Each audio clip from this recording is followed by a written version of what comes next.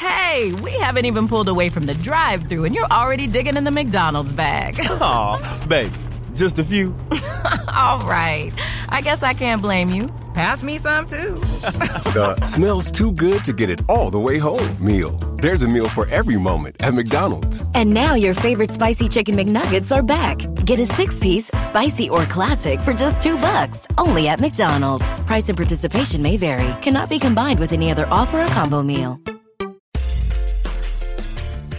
We'd like to thank our friends at Sleep Number for sponsoring the Thrive Global podcast. Sleep Number is changing the way we sleep with their latest beds, the Sleep Number 360 smart beds. They automatically adjust on each side to keep you sleeping comfortably all night. Discover the difference at sleepnumber.com/thrive. Hello and welcome to the Thrive Global podcast on iHeartRadio. It's hard to describe my guest today because she's so singular. So I'll start by reading the bio that's currently on her Twitter feed. There's nothing more badass than being who you are. I'm a force of nature in fierce stilettos. Lel Mami, Chief Brand Officer at Uber. I am, of course, talking about the one and only Bozoma St. John, somebody I love like a little sister, and who I'm happy to say is right here with me in the iHeart studio in New York. Yay! Welcome. Thank you. And I'm smiling so hard. I feel my cheeks are like hurting. So I have to tell people how we met. Oh, yes. We met at a dinner hosted by Kristen Lemkow, the CMO of JP Morgan, at CES in Las Vegas. Amazing. It was called the Cool Kids Dinner. Yes. And across the table from me was this amazing woman. And I was so drawn to her. I had no idea who she was, but I kept looking at her. And at the end of dinner, I just stood up and went across the table and said, well, hi, I'm Ariana. Who are you? And I think it's one of those love connections that has made its way out of Vegas. I think we're like in the positive minority of love matches in Vegas. It's a love match that lasted. I'm telling you, yes, exactly. Love at first sight, and it lasted. It's amazing. And then we stayed connected and we kept talking. Yeah. And then I did my best to seduce her into leaving Apple and joining Uber, which was one of the best things I've done as an Uber board member. Oh. And that's where she's at now. Yes. So let's start, though, with you. Okay. I love following you on Instagram because it's such a mixture of your worldliness and your fashion, and then you as a mom, which I absolutely love, and then you as a spiritual being. Oh. So I actually really want to read what you wrote on Instagram. Why should we weep? That was 2 days ago. We are rejoicing. Jesus said to her, I'm the resurrection and the life. This was all around Easter. Yes. Whoever believes in me, though he die, yet shall he live. And, I love the fact that you are so open about your spiritual beliefs. You have said you are not religious, you are spiritual. Correct. So I'd love to start with that because it's foundational to who you are. Yeah. And yet it's easy for people to miss because of the glamour and the hair and the shoes. Yes, and all the glitter. I and know. all the glitter. But I want to get to the substance, the rock of what makes you who you are. Well, that's a big one. I have never shied away from my spirituality as far as my public persona goes, because it really is foundational to who I am. I love scripture. I think there are a lot of really great lessons in it and some good ways of being. I don't know that all the stories are necessarily factually true or tactically, but I believe. I believe in their good message and sort of the rules by which we should live as human beings in society. And that particular scripture means a lot to me because, there's been a lot of things that have happened in my life, which could easily be excused for me weeping all the time. That I could live my life as a weeping person and that people would say, okay, I understand. Yes, of course you should weep. But I won't. I don't. And my joy comes out all of the time. And I'm trying to teach my daughter that joy. And so part of, the Easter celebration is that philosophical idea about rising from the dead. I have a quote on my Twitter, which is about the phoenix rising. It's a quote from Nietzsche. It's the same kind of thought that you have to burn in your own ashes in order to rise again. And for you, perhaps the toughest rising was literally after death. Yes. Which was the death of your husband, Peter. Yes. In fact, there have been 2 very significant deaths. The first was actually the death of my first daughter, which was that she was born and died in the same day, which for, as I think about it, it's like, we have a word for when you lose a parent or parents, you become an orphan, right? We have a word for when you lose a spouse, a widow or a widower. But there's no word for the person who loses a child. And I don't know if it's because the grief is so encompassing, that you are marked forever by that there's no coming back from that kind of loss. But I had to come back. I had to come back and be joyful enough to then become mother to my second daughter, who's Lael.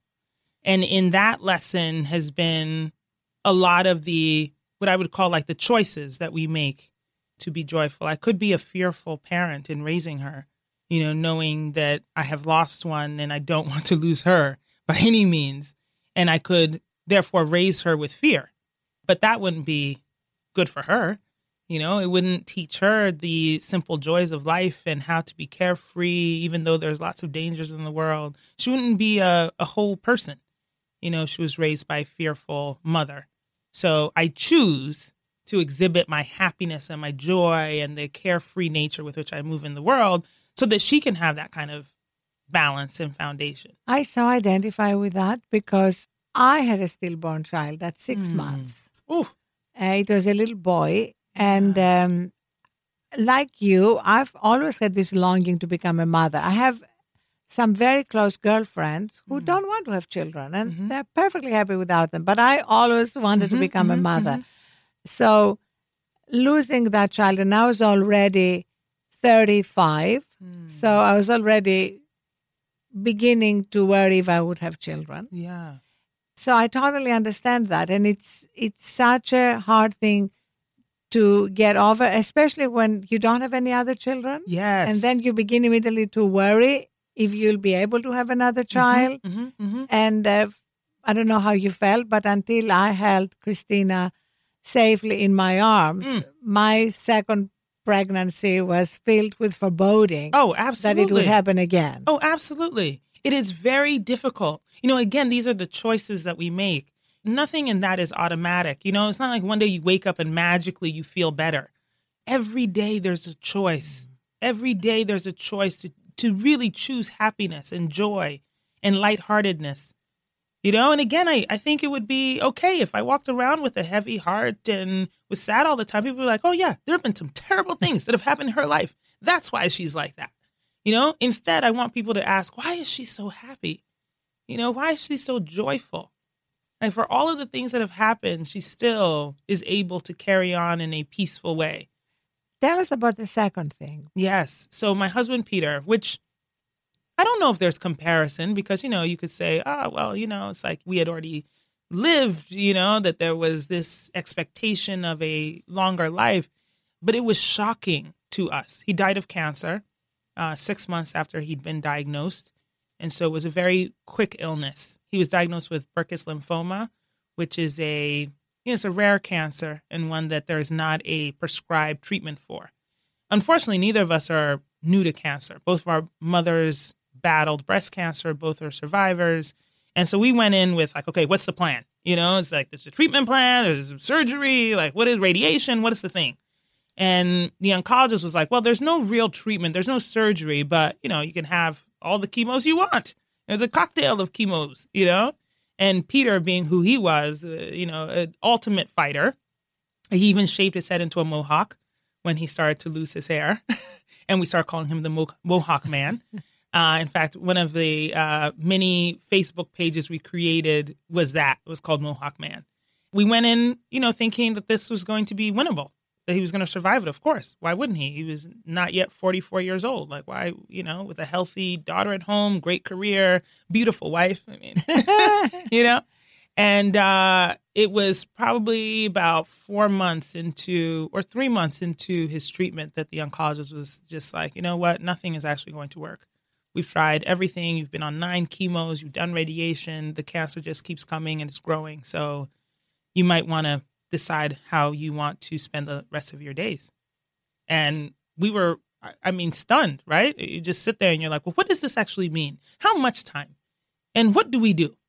And the oncologist was really clear, which now I appreciate, her directness in that, she said, well, each day really is a gift, and each day he's going to get weaker. So you should plan what you want to do every day. See what he's able to do and then figure out what you can act on. And when we went home, it was so overwhelming, right? Because you start to think about all of the things that you wish you could do or should have done, or God, can we do it? It's like at one point I was like, we should go to Bali. We always want to go to Bali. We should get on a plane and go to Bali, And Peter's like, yeah, so listen, I don't want to do that because like, what if something happens to me there? And I was like, oh, no, but then that means that we'll never go together.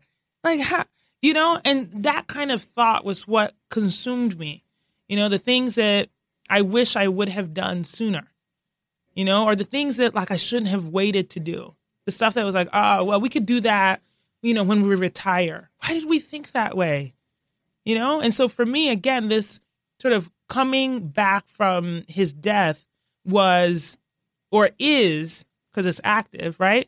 Active choices every day to do the things that sometimes seem impossible, the things that you would ordinarily say, oh, just wait a few years, save up for that.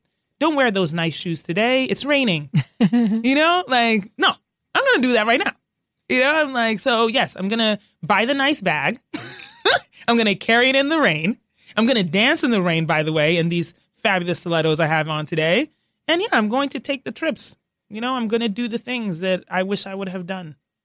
And why not do them now?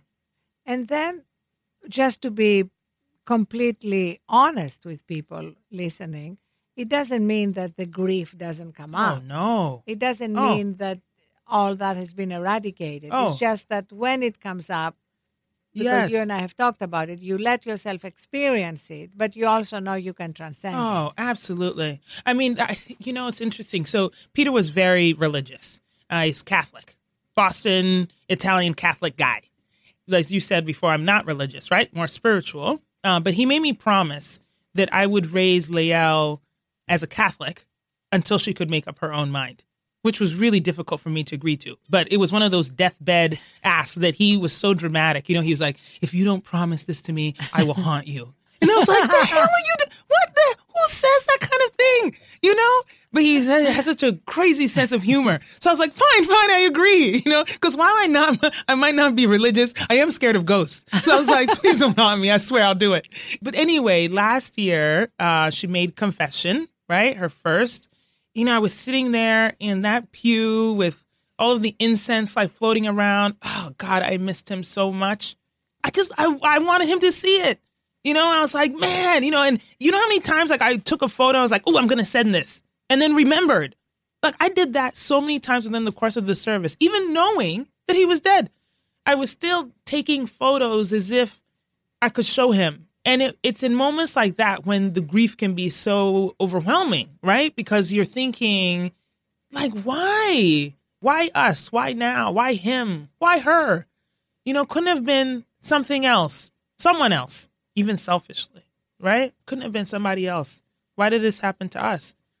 And so in those moments, I have to think about how to also choose joy, how to celebrate, even though I'm like, weeping uncontrollably in the pew. And she's like, Mom, stop, you're making too much noise. And I'm like, well, I can't help it.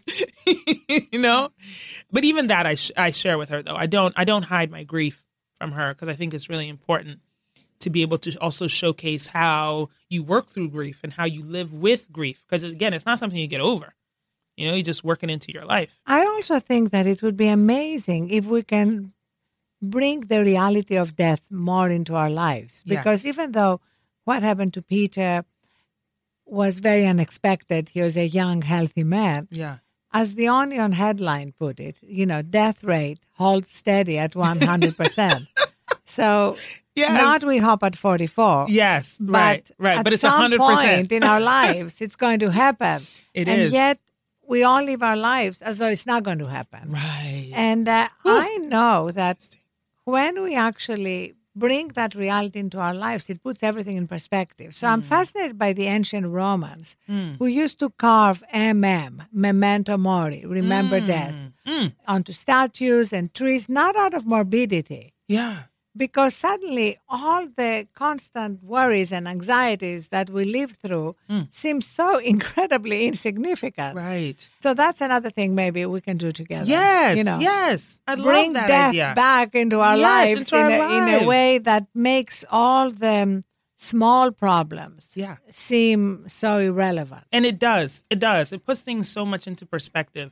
By no means exactly to keep it all truthful and transparent. It's not like all of a sudden I've shed the small worries or the insignificant things that drive you completely insane or make you act out or say a harsh word or whatever. I'm not immune to any of that. Of course not, you're human. Yeah. But the truth of the matter is that do I weigh them differently now? Yes. When I think about it later at night and you were so angry or so upset or you're worrying about, do I think about it differently? Yes, of course, because my whole perspective has changed, but those things still come to me.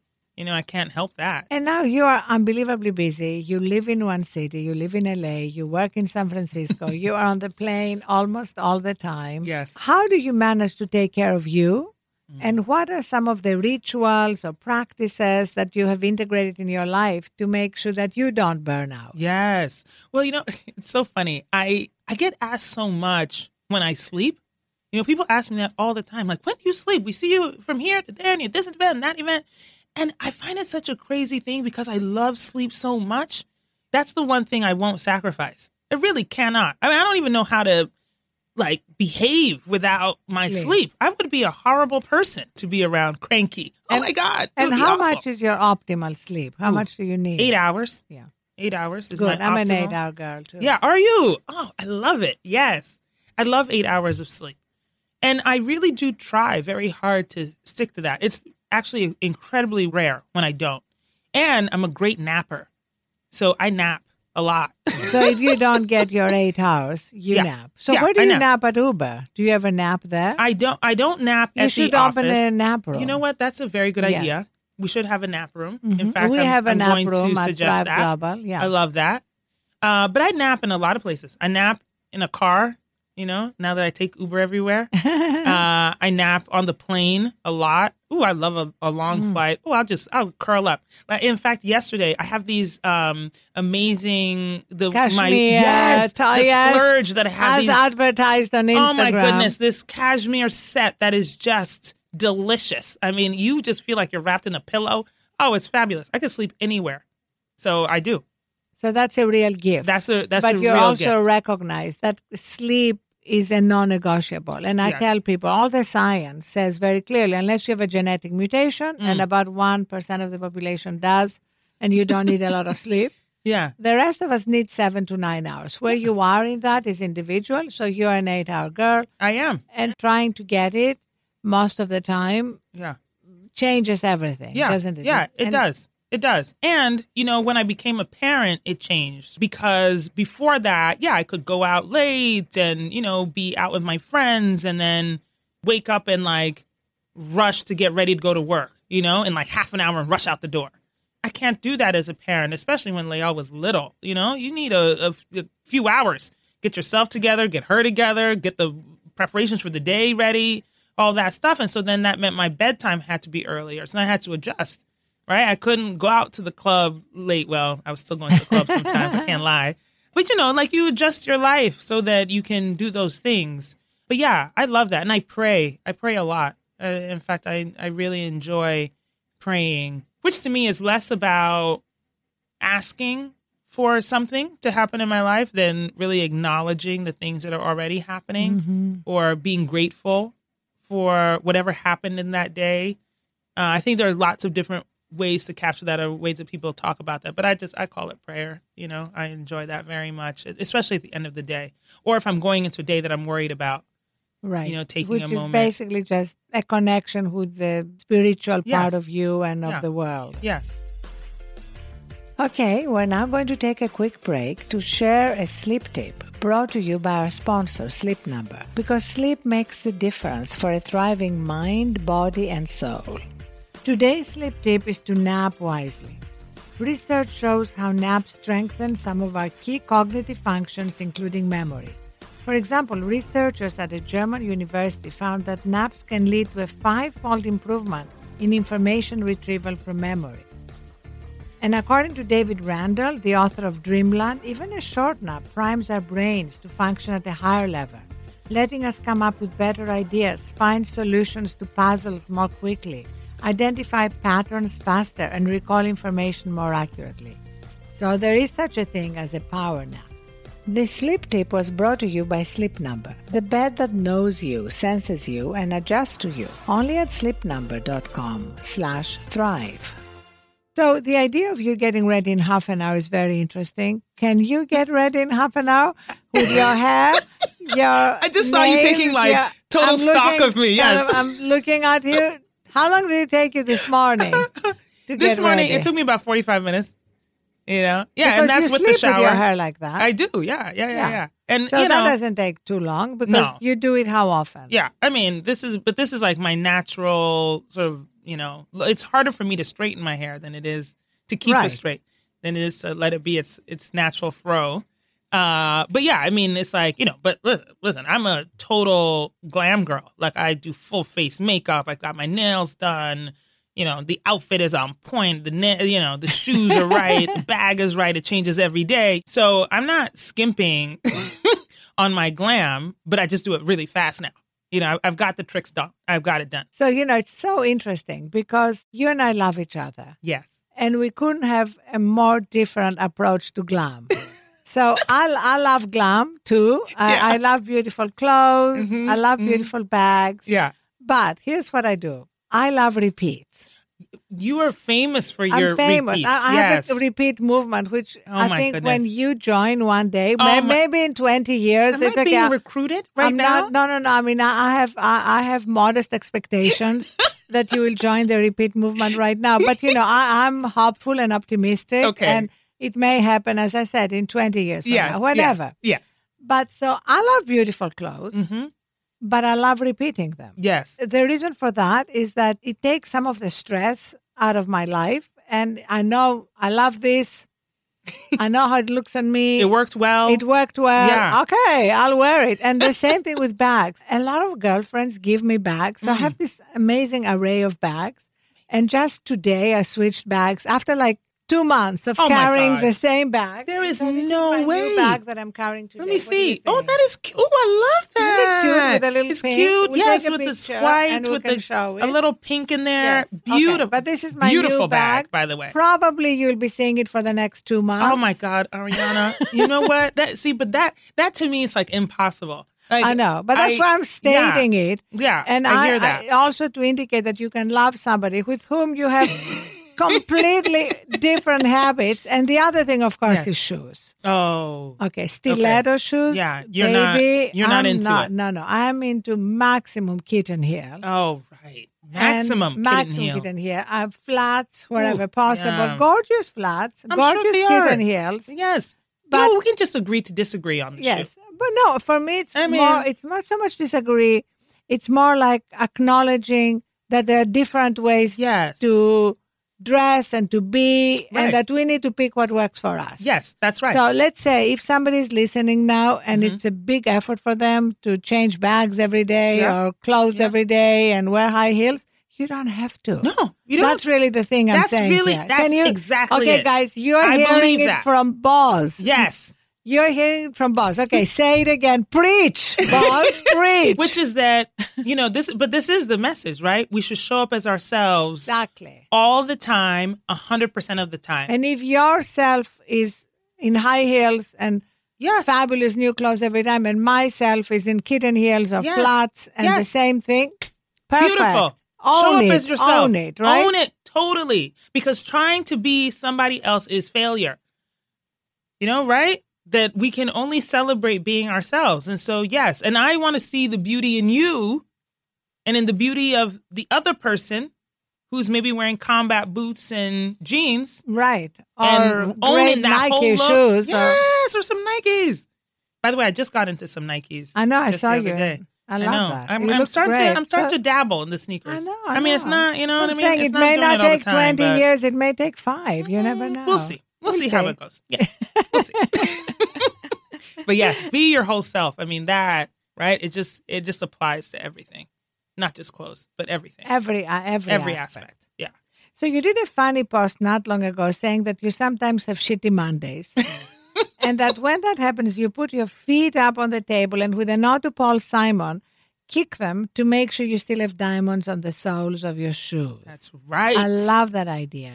So explain more about how do you deal with these bad days that sometimes we all wake up with, especially if we haven't had a full allotment of sleep. I'm telling you. Well, the thing about bad days is that sometimes we're not in charge of those circumstances, right? I feel that sometimes you do wake up on the wrong side of the bed, whereas you go out into the world and everything could be sunshine and roses, but somehow it just looks like gray skies and dirt. You know, that sometimes that is our own outlook that is causing the bad day. And sometimes you can wake up and see the sunshine and somebody will just come put an umbrella over your head, you know, and say, there is no sunshine today, you know? And so depending on the circumstance, there is a moment where I, for myself, because I've noticed this for me, that I do need to stop in the day. Like, you know, when it feels like, okay, that just happened bad, that happened bad, that happened bad. I'm like, let's stop this cycle. There's something happening in the force, in the universe. I need to stop, acknowledge, and then change direction. You know, and I find that to be very powerful for me. You know, it's like, I remember a girlfriend once said, you know, something bad happened to her. She was like, 2 more bad things are going to happen because, you know, things happen in 3s. And I was like, what the hell kind of calling bad things to yourself is that kind of hot mess? You know, I was like, why don't you just stop for a second and redirect the energy? Whatever it is. I don't know what it is that's happening to you. Okay, that's calling all these bad things to you. But you might want to just stop in its tracks. Because I refuse to be the victim of a bad day. So to me, that song, the Paul Simon song, which I love, it's one of my favorites, you know, Diamonds on the Soles of Her Shoes. It's a great Afrobeat song. And my dad used to play it in the car when he would drive us to school. I have 3 younger sisters. And when we lived in Accra, he would drive us to school every morning. And that was Paul Simon was one of his favorites. And so he would play that song. And it has literally become the theme song for my life, you know, which is like, it doesn't matter where I'm walking. It's like I walk like there's just gems on the bottom of my feet. And I'm walking that way all the time. And so, yeah, when it's a bad day, I stop. I account for all of the crazy and the energy. And I'm like, is it you or is it me? And I try to fix it. And then, yeah, I redirect so that I can make sure to have a better day. I don't want to sign off any days that are bad and just let them be bad to me. I love that. Yeah. Because for me, it's really how quickly can we course correct? Yes. There's nobody who always lives in that centered, joyful, amazing place. Nobody. Nobody. The question is, how quickly do we get back to it? Yes. That's the gift. That's the gift. That's the gift. And to recognize it. I mean, it sometimes happens even in the small things. You know, it's like I'm running through the airport and I stop for that tea and somebody forgot to put the cream in or something like that. You know, something very drastic, you know, detrimental has happened. It's ruined everything. You know, even in that moment, I'm like, wait a minute, hold on. Okay, this is because the cream is missing. Doesn't mean I'm going to miss my flight. Okay, I'm going to still get there. It's going to be just fine. You know, it's like sometimes you just got to acknowledge that stuff because that will mess you up. Think about how many times something really small has happened in your life or in your day. Somebody says something wrong to you or looked at you the wrong way. I mean, like the little things that then ruined your whole day. You know, like if we just stopped and acknowledged that and said, okay, I see this for what it is. I'm going to switch my energy and my positive outlook so that I can have a great day. And despite that thing. Yeah.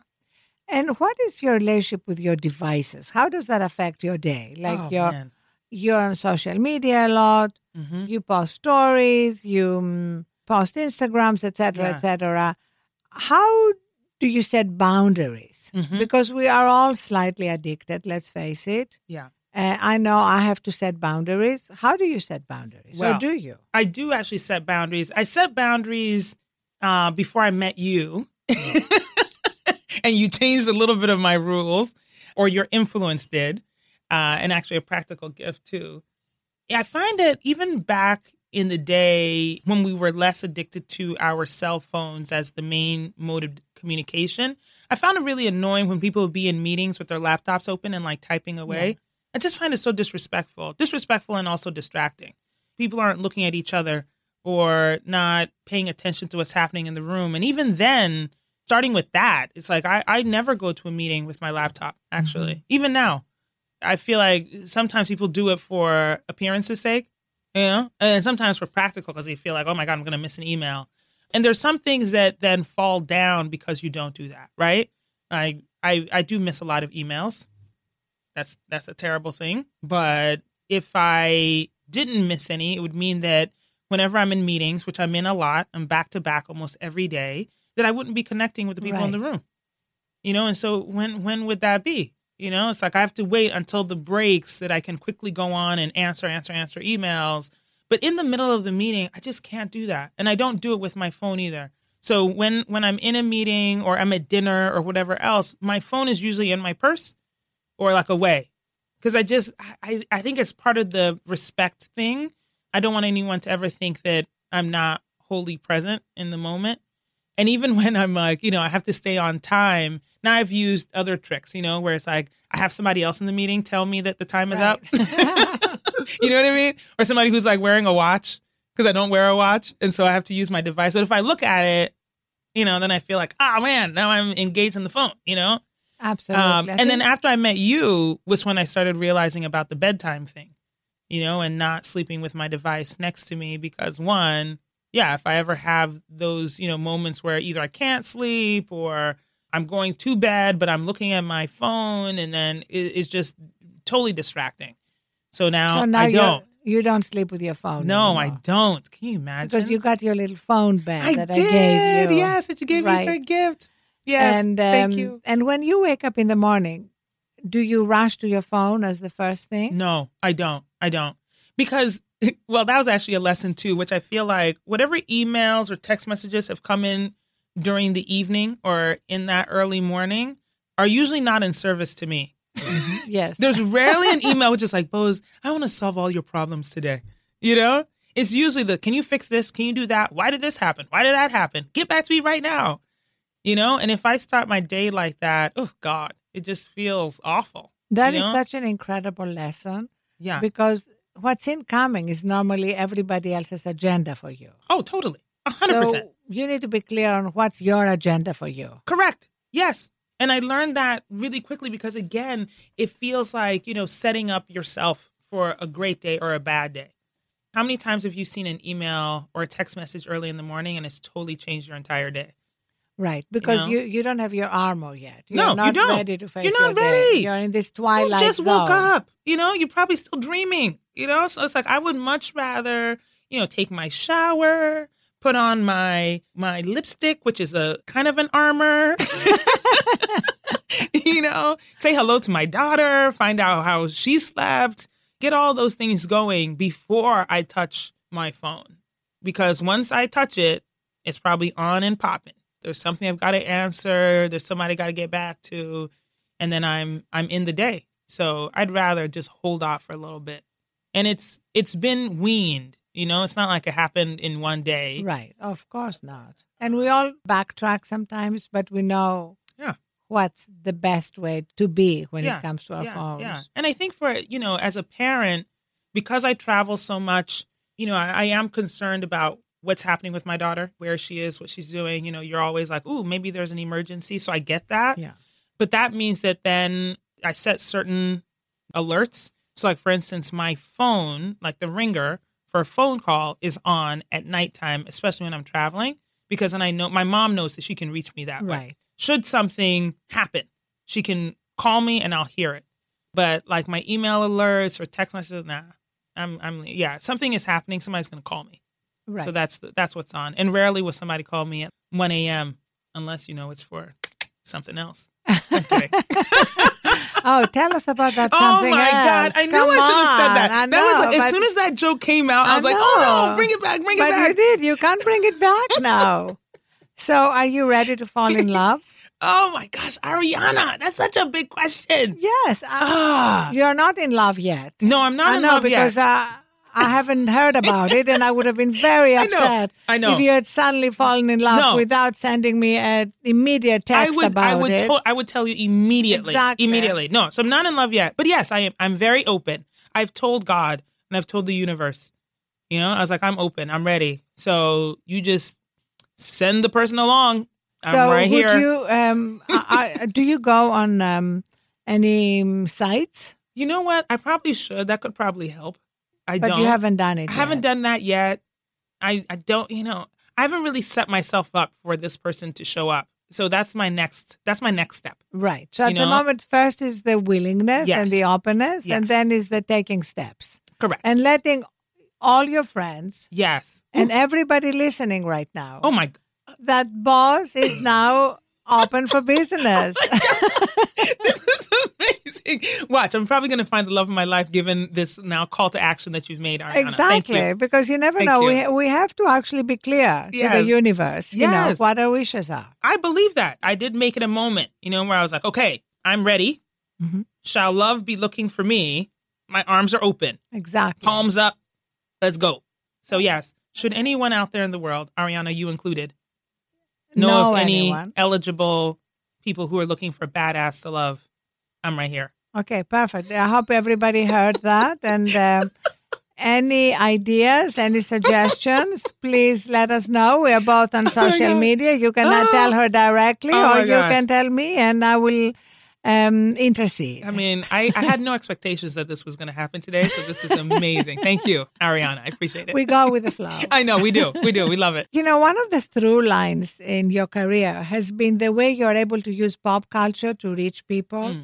And you once said that one of the reasons you turned to pop culture as a child was because it was a way to communicate with your white classmates. Mm-hmm. So tell us about that and the role that pop culture played in your life before you even started using it at work. There's a story that I don't actually think I've told anyone. So I moved to Colorado Springs, Colorado with my family when I was 12. And tell the world where from. Oh, from Ghana. From Ghana. Exactly. Yes, not everybody knows that. So directly from Ghana. You're born in Ghana. Yes. Actually, born in Connecticut. Yes, born in Connecticut. Grew up in Ghana. Grow up in Ghana. Yeah. And then at the age of 12, you moved to Colorado Springs, Colorado, which is not a diverse place. My classmates and my teachers had a lot of questions about where I was from. So I spent a lot of time educating, which at 12, who wants to do that? Nobody wants to do that.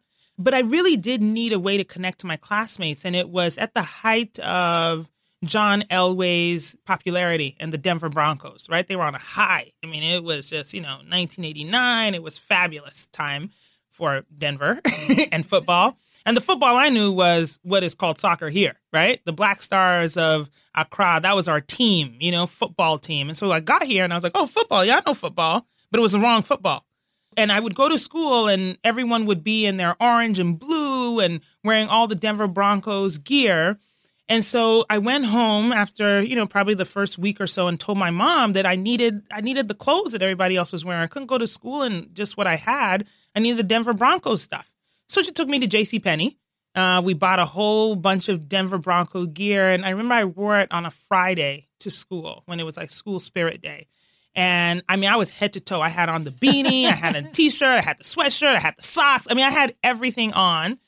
And one of the girls in my science class, she came up to me and she was like, oh my gosh, I didn't know you were a Denver Broncos fan. She was so amazed. And I was like, oh, yes, I am. I was like, yes, I am. Thinking, oh my God, finally somebody speaking to me who thinks I speak English. You know what I mean? I speak fluently and better than you, but it's okay. That's fine. She invited me to come to her house on Sunday to watch the game, right? And so I was ecstatic. I go home. I'm so excited. I tell my mom. And because, we are proper Africans, Sunday came around and I put on my Sunday best. I had on this beautiful dress. I had my white socks that folded over with the ruffle, and my hard, bottomed, shoes. Pumps. Yes, it was beautiful. These little Mary Janes. I remember the outfit very well. I was very proud of this outfit, this look. And so I go to her house, thinking, this is it. I look amazing. Can't wait. And she opens the door. And I remember the way her face fell, looking at me like, what do you have on? And I walk in and I was so embarrassed. Everyone, it was like her cousins and her brothers and her dad and some other members of the family, all had on all their Denver Bronco gear because it was Sunday football, and it was prime time. Everybody was ready. And I was sitting there feeling so embarrassed. Clearly on Monday, she didn't speak to me at school. I was so ashamed. But I realized in that moment that what I was doing was trying to connect to somebody who I didn't know and just using what they liked to get to them. But without full understanding of what it was that I was doing or why I was doing it, there was no way a connection was going to be made, that I would make an easy mistake like that. Because to me, Sunday was a day to get in your Sunday best. It was time to look sharp, not the day to put on all that crap, is what I thought anyway. But obviously I could not have articulated that at 12. But I can articulate that now. You can, and you are helping so many people in Silicon Valley and beyond in your new job. Let's talk about that. Because you have become a huge champion of diversity, of equality, but you've been through it yourself. So you speak with a passion and a personal connection to the issue. Correct. And I also love the fact that you've said very clearly that it's not just for women and African Americans to solve the problem of diversity, that everybody should be making noise. Yes. Tell us about that. Everyone should be making noise. It's kind of the, the example of the football gear is the same here, which is that you can't just put on this cloak of diversity and pretend, that you know what you're talking about. I want you to get into it. I want everyone to get into it. I want you to study it. I want you to know it. I want you to have empathy for it. I want you to cheer when we get the wins. I want you to cry when we get the losses, all of that. And that does not just apply to women of color or women in general. We need white men to do that too. In this example, I'm freaking the John Elway. You know what I mean? I'm the John Elway of diversity and inclusion, And I need the people in the stands and the folks who are the fly-by-night fans to put on the gear and know the game. Come in and help, cheer, literally push the ball down the field, please. For me, it's not superficial. It needs to be something much deeper. And have you found a lot of allies, both within Uber and outside Uber? Yeah, I think a lot of people say the right thing, that we want diversity and inclusion, which, by the way, is a good start. I'm not at all poo-pooing that at all. We all need to say it. But now I need people to do it, and that has been my recent challenge to everyone, not just in Silicon Valley, but that, we keep pointing to leadership to make these changes. We keep saying, well, why isn't my CEO making these policies and making, these demands of our HR leaders to find the people? And I'm like, well, what happened to you? We all claim to have black friends. Well, find a black friend. Bring them along. It's like every time there's an issue, people are like, oh, well, I have plenty of black friends. But where are they when there's a job opening? How about you recommend them, champion them inside? If you're a hiring manager, hire somebody who doesn't look like you. Basically, it's a call to everybody. To everybody. Even if you're not a hiring manager. I was making a joke the other day, but it's actually true, which is that I want white men to go into their offices and look around and say, you know what? There's a lot of white people here. I feel uncomfortable in this situation. There's too many of us around here. I think we need to change things up, and it sounds like a joke, but I'm being serious. You might not be able to hire people, but I want you to go into your boss and tell them there's just too many people who look the same around. So can we change that? So in the last few months, you've become more and more political. Mm-hmm. This is obviously a particularly charged moment in our culture. A lot of people are living in constant outrage. Others are resigned or cynical. But I love what you once said, that we spend far too much time complaining about the way things are and forget that we have the power to change anything and everything. So how can people nurture that belief in their power to change not just their lives, but what's happening around everywhere? Yeah. Again, I think we look to leadership to change everything for us, to govern our lives. But why do we do that? That even in this very moment of cultural mayhem, I will call it, where we are so unwilling to understand or hear somebody's different point of view, and know that it is valid and okay, even if you don't necessarily agree on topics, that people are allowed to have their point of view, but with empathy. Why can't we do that day to day? And it's interesting, actually, now that I'm in Uber, that I feel that we can even do that as a brand and as a company, foster that kind of connection between people. Because literally we do it every single day, where people get into cars with a driver who sometimes is nothing like them. Could we even start there with that kind of dialogue? Mm-hmm. Or you're in pool. You pick up somebody who also is interested. I mean, listen, let's not force conversations now. Somebody want to talk to you, leave it alone. But could we do that? There are some brands who have done a really good job of even showing that. There was a beer commercial I saw the other day where, it's like two people are sitting across from each other, or they enter a room and they don't know that each of them have opposing viewpoints on a singular topic. And they're asked, will you sit down and have a beer with this person, and talk about it? And everyone agrees. Not agrees on the subject, but agrees to talk. And I think that's the beginning of it, that we spend a lot of time complaining, but we really can change it. And it takes all of us to do it, that collectively we will actually change the way that our society is, because singularly we have decided that we want to change it. So, Boz, you're one of the very few people with whom I can talk about collectively changing the world, stiletto shoes, death, the Denver Broncos, our daughters, amazing, and everything in between. And I cherish you for that, and I love you for that. Thank you so much. And thank you so much for being our guest. And thank you to everybody for listening. Be sure to subscribe to the Thrive Global podcast with iHeartRadio on your favorite podcast app. And stay tuned to thriveglobal.com and iHeartRadio for updates on new episodes. And in the meantime, go to thriveglobal.com for tips to start thriving today. Thank you. The Thrive Global podcast is grateful to our sponsor, Sleep Number. If you aren't sleeping well, it could be your mattress.